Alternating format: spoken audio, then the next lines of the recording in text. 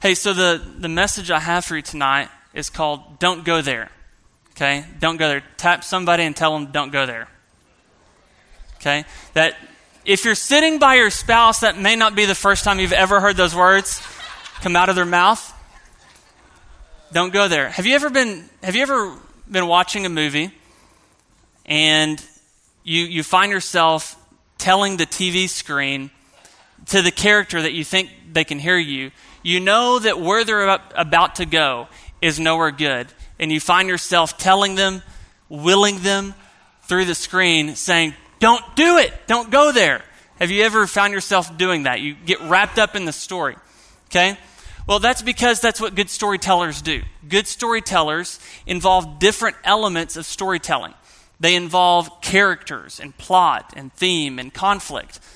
Another thing that storytellers do is they provide a setting. They provide a setting. Much like if you were to listen to a story for the first time and it opens up like this. Once upon a time in a courtroom. Okay? You that setting gives you a feel for what's about to happen.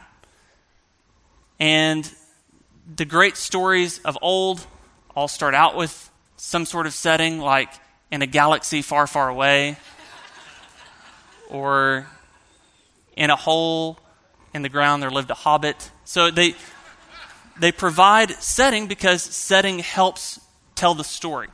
And the biblical authors do the same thing. They do the same thing with settings that act as a warning, telling you when you see this place show up, nothing good is about to happen. Okay? Much like when you watch a story on as a movie or whatever, and it's, the creaky cabin out in the woods in the dark, that don't go there. Don't go there. Because, they hear a noise and they go investigate it, and of course they don't turn the lights on, because why would you do that? Because that would make sense. They don't call the police. It doesn't make sense.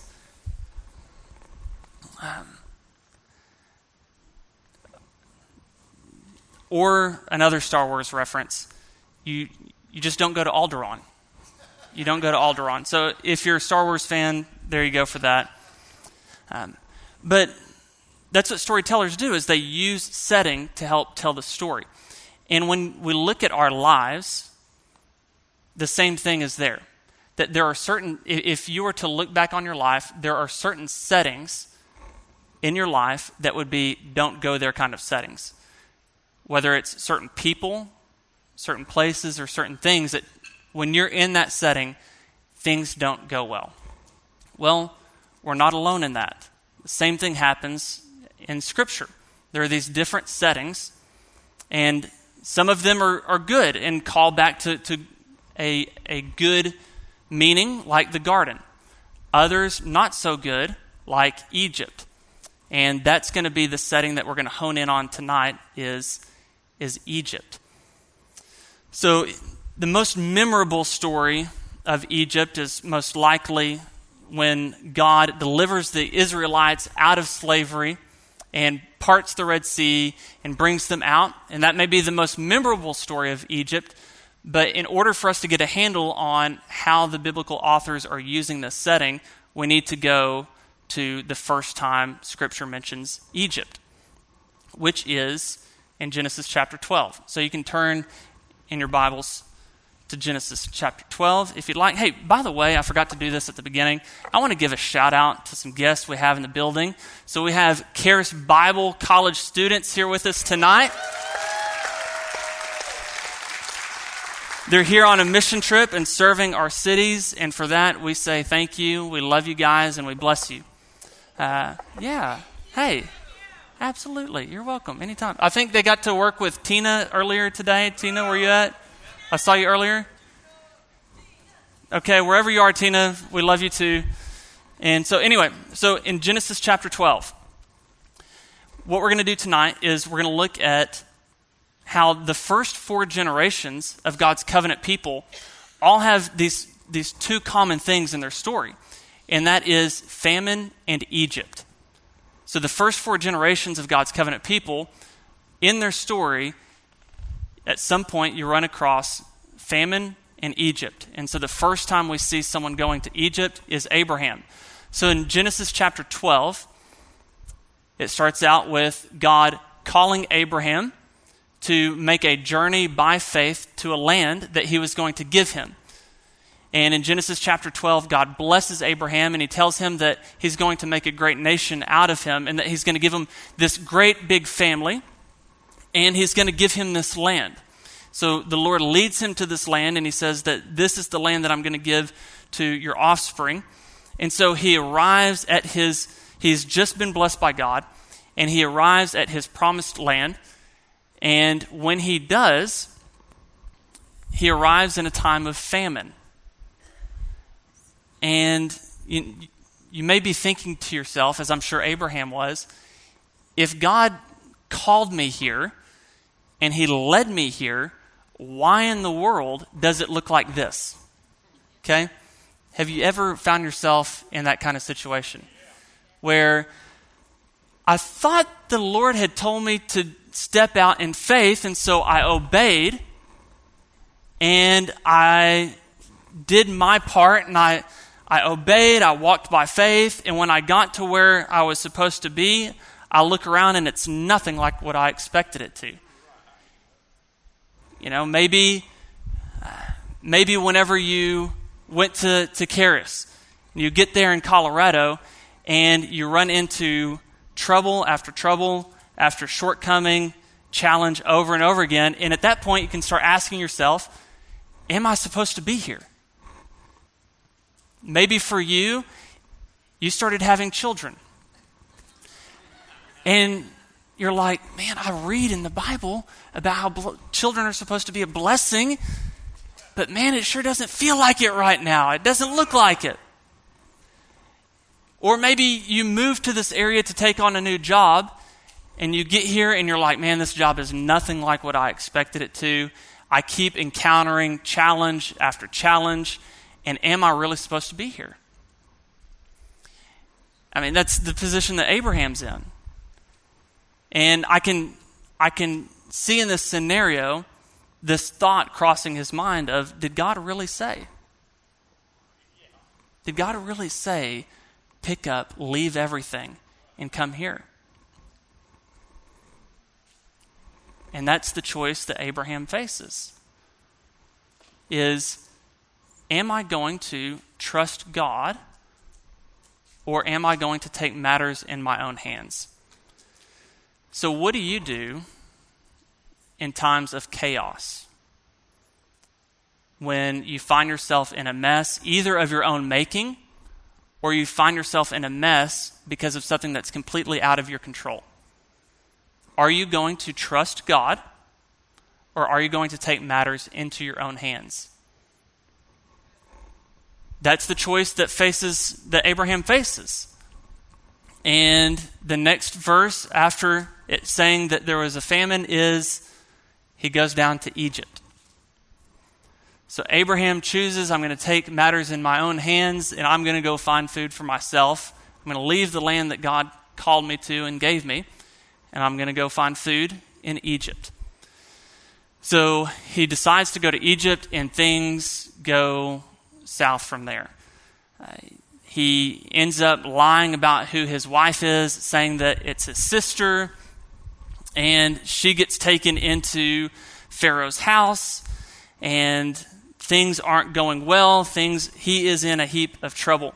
And so what the Lord does is the Lord comes and delivers him. The Lord sends plagues upon Egypt, and Pharaoh says, you know what?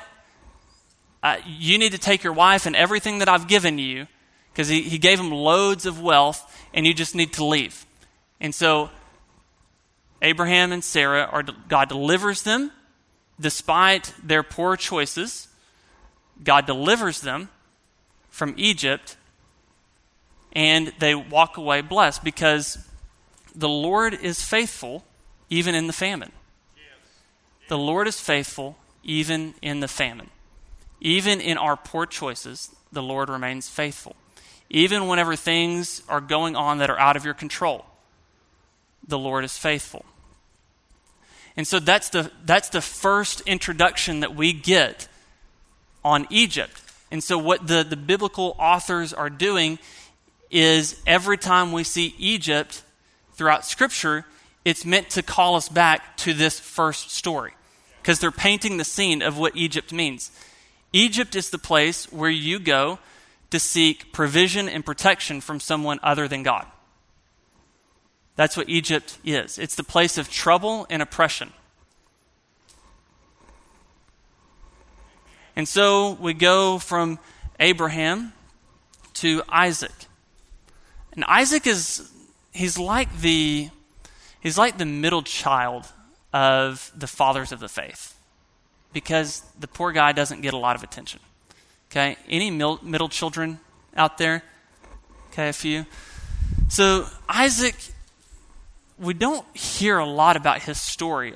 Like his most well-known stories are his dad almost killing him, and then him blessing Jacob instead of Esau. So those are his most well-known stories, and it's really about the other people. So, although we don't know much about Isaac, still in Isaac's story, he runs across famine in Egypt. And so we're going to pick this up in Genesis chapter 26. So Genesis chapter 26, we're going to read verses 1 through 6. Now there was a famine in the land besides the former famine that was in the days of Abraham. And Isaac went to Gerar, to Abimelech, king of the Philistines. And the Lord appeared to him and said, "Don't go down to Egypt." Say to someone, don't go there.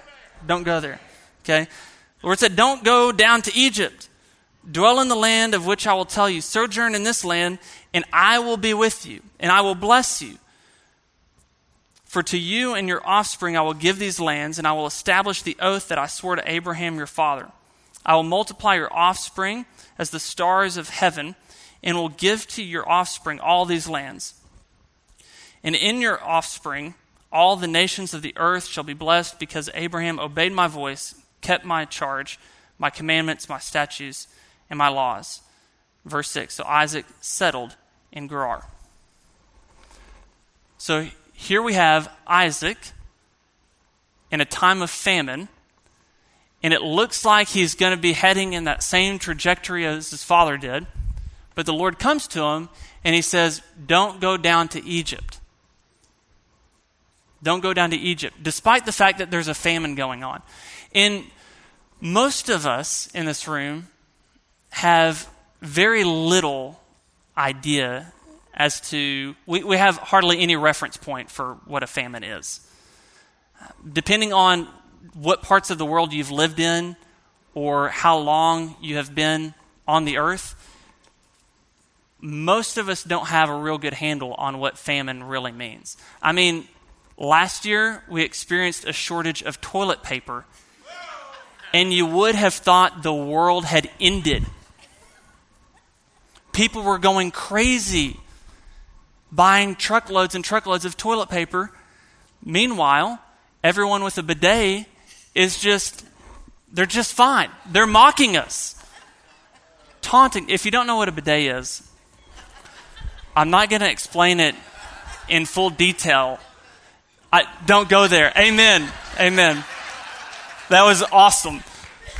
I'm not going to go there. Let's just say it's an alternative to toilet paper that involves water. So at this time, all of my friends who were on Team Bidet were harassing me and mocking me and looking down on me during this troubling season.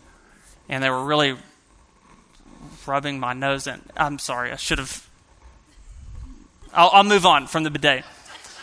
I need some healing. I had to work through offense with some of my friends. No, I'm kidding. On a side note, Pastor Dwayne on his channel on YouTube has like a 29-part series on dealing with offense. If you haven't been offended in church yet, you haven't been here very long, okay? There will come an opportunity for you to become offended. Maybe it's because the pastor talks about bidets. I don't know.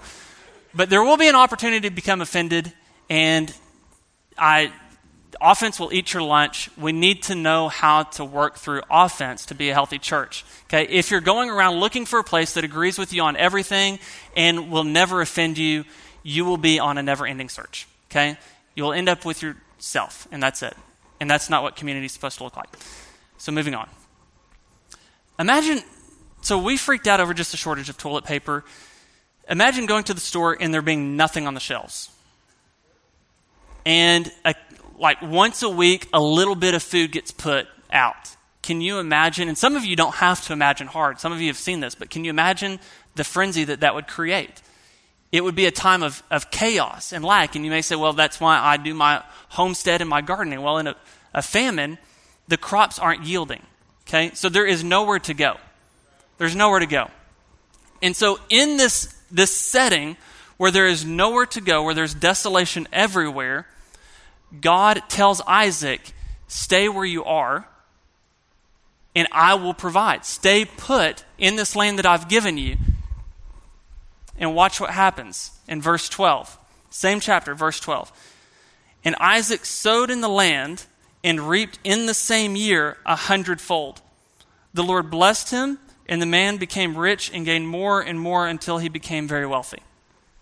So in a year of famine, Isaac does something that is totally unreasonable. Like it doesn't make sense naturally to do what he did. But he too, like Abraham, he faced this choice of either I trust God or I take matters into my own hands. And Isaac chose to trust God. And look at what happened. Isaac trusted God and he stayed put. He said, this is where the Lord told me to be. And so I'm going to be faithful here. And even though it doesn't make sense, I'm going to continue to sow. I'm going to put the seed in the ground. And even if the only thing that's watering it is the sweat off my brow and the tears from my eyes, I'm not going anywhere because I have no plan B. If God doesn't come through for me, I'm done. That's faith. That's what sowing is. It's more than just putting seed in the ground. It's an act of faith. It's an act of hope. So Isaac trusted in the Lord, and because of that, in a year of famine, he reaped 100-fold. And so from Isaac, we go to Jacob. Jacob, in his old age, they had just experienced 7 years of plenty and bounty, but in his old age, there came another famine that would be 7 years long. And in the middle of this famine, he catches word that there's bread in Egypt. And so here we are, yet again, with someone else in the covenant family facing this choice of, do I go to Egypt during a famine? So he looks at his sons, and he sends 10 of them. He tells them like this. He said, what are you doing sitting around here looking at each other? If there's food in Egypt, go to Egypt and get us food. And so Jacob would later go with his sons, and they would find provision in Egypt. But the only reason they found provision in Egypt is because little did he know, God all along was positioning one of his people in a place of influence. Joseph, Jacob's son, found himself in multiple hardships, things that were beyond his control. His brothers tried to kill him. They betrayed him. He was sold into slavery. He was lied about. He was thrown in prison. All of these things happened, but yet in the midst of his famine, when things were happening outside of his control, Joseph continued to sow. He continued to be faithful because he too faced these choices of, do I trust God when I'm sitting here in this prison or this pit? Do I trust God or do I try to make things happen on my own? And because one person trusted God, an entire nation had provision. Imagine that. It just takes one person. God can, regardless of what it looks like, God can take one person and position them in a place of influence to make sure that his people, his covenant people, that he remains faithful to his people. So regardless of what it looks like, because see, here's the temptation.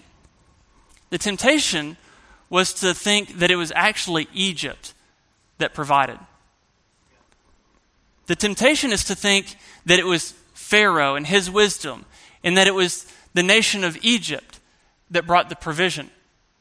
And looking to that was the temptation.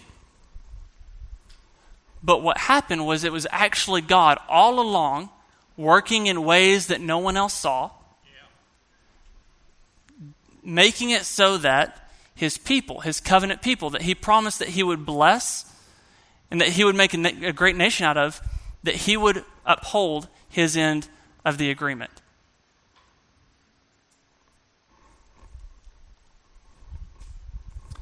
God is faithful even in the famine.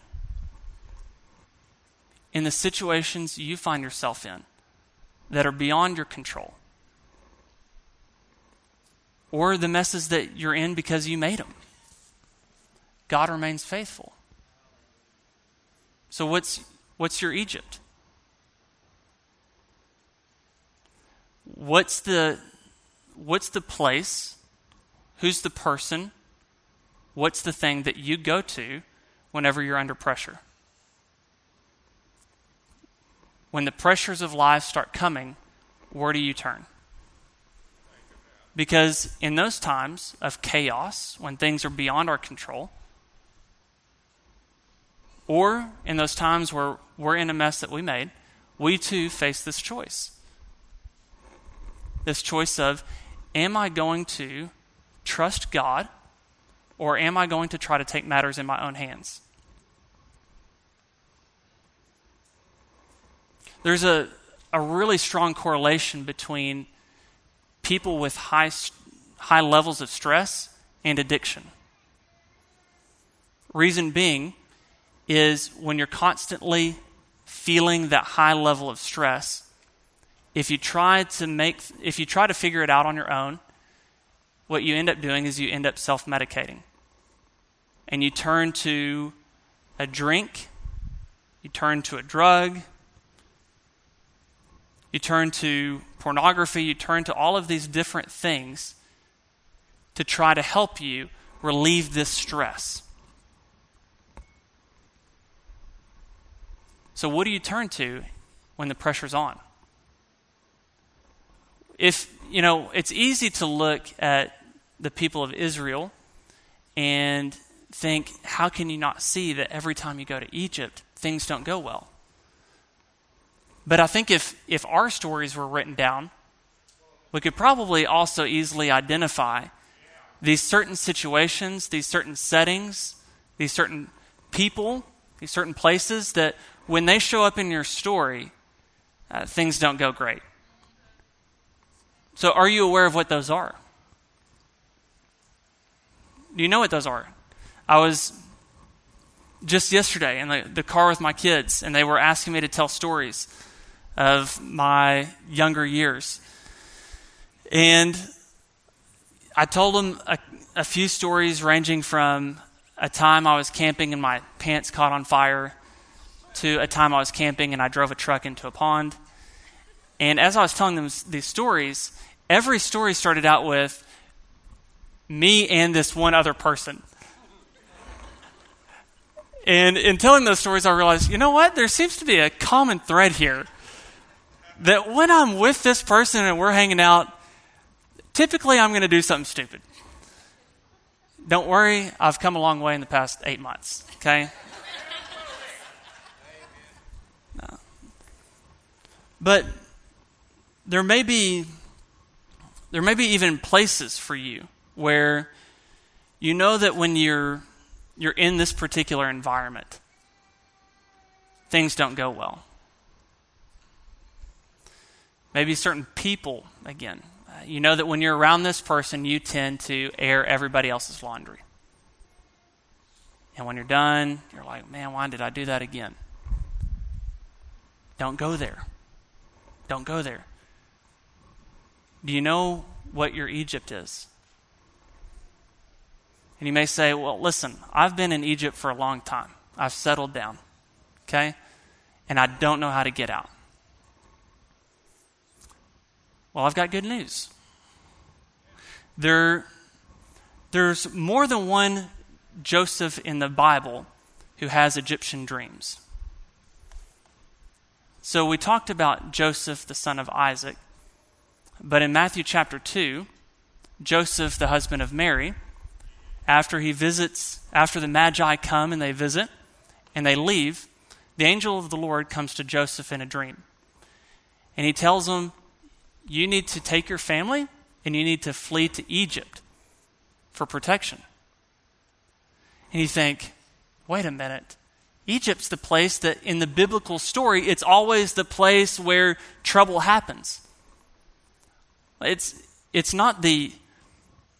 wasn't the borders, it wasn't the sand and the dirt and the hills of Egypt that made it what it was. It was the spirit behind Egypt that was in operation. And what's happened here is that the spirit that was acting behind Egypt has now found its way in Jerusalem. And that now King Herod is acting like Pharaoh. He's seeking to oppress through violent means.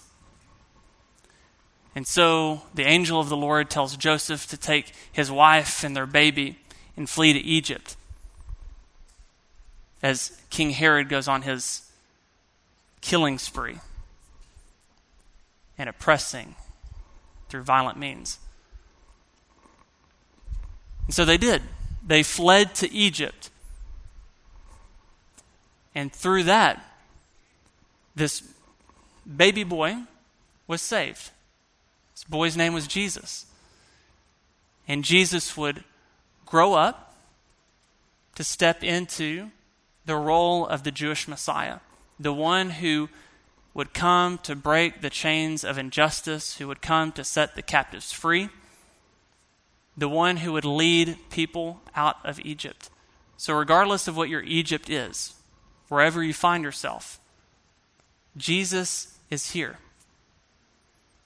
And Jesus is the one who can break those chains of oppression, can break those chains of addiction, and set you free to where you're whole, you're healed.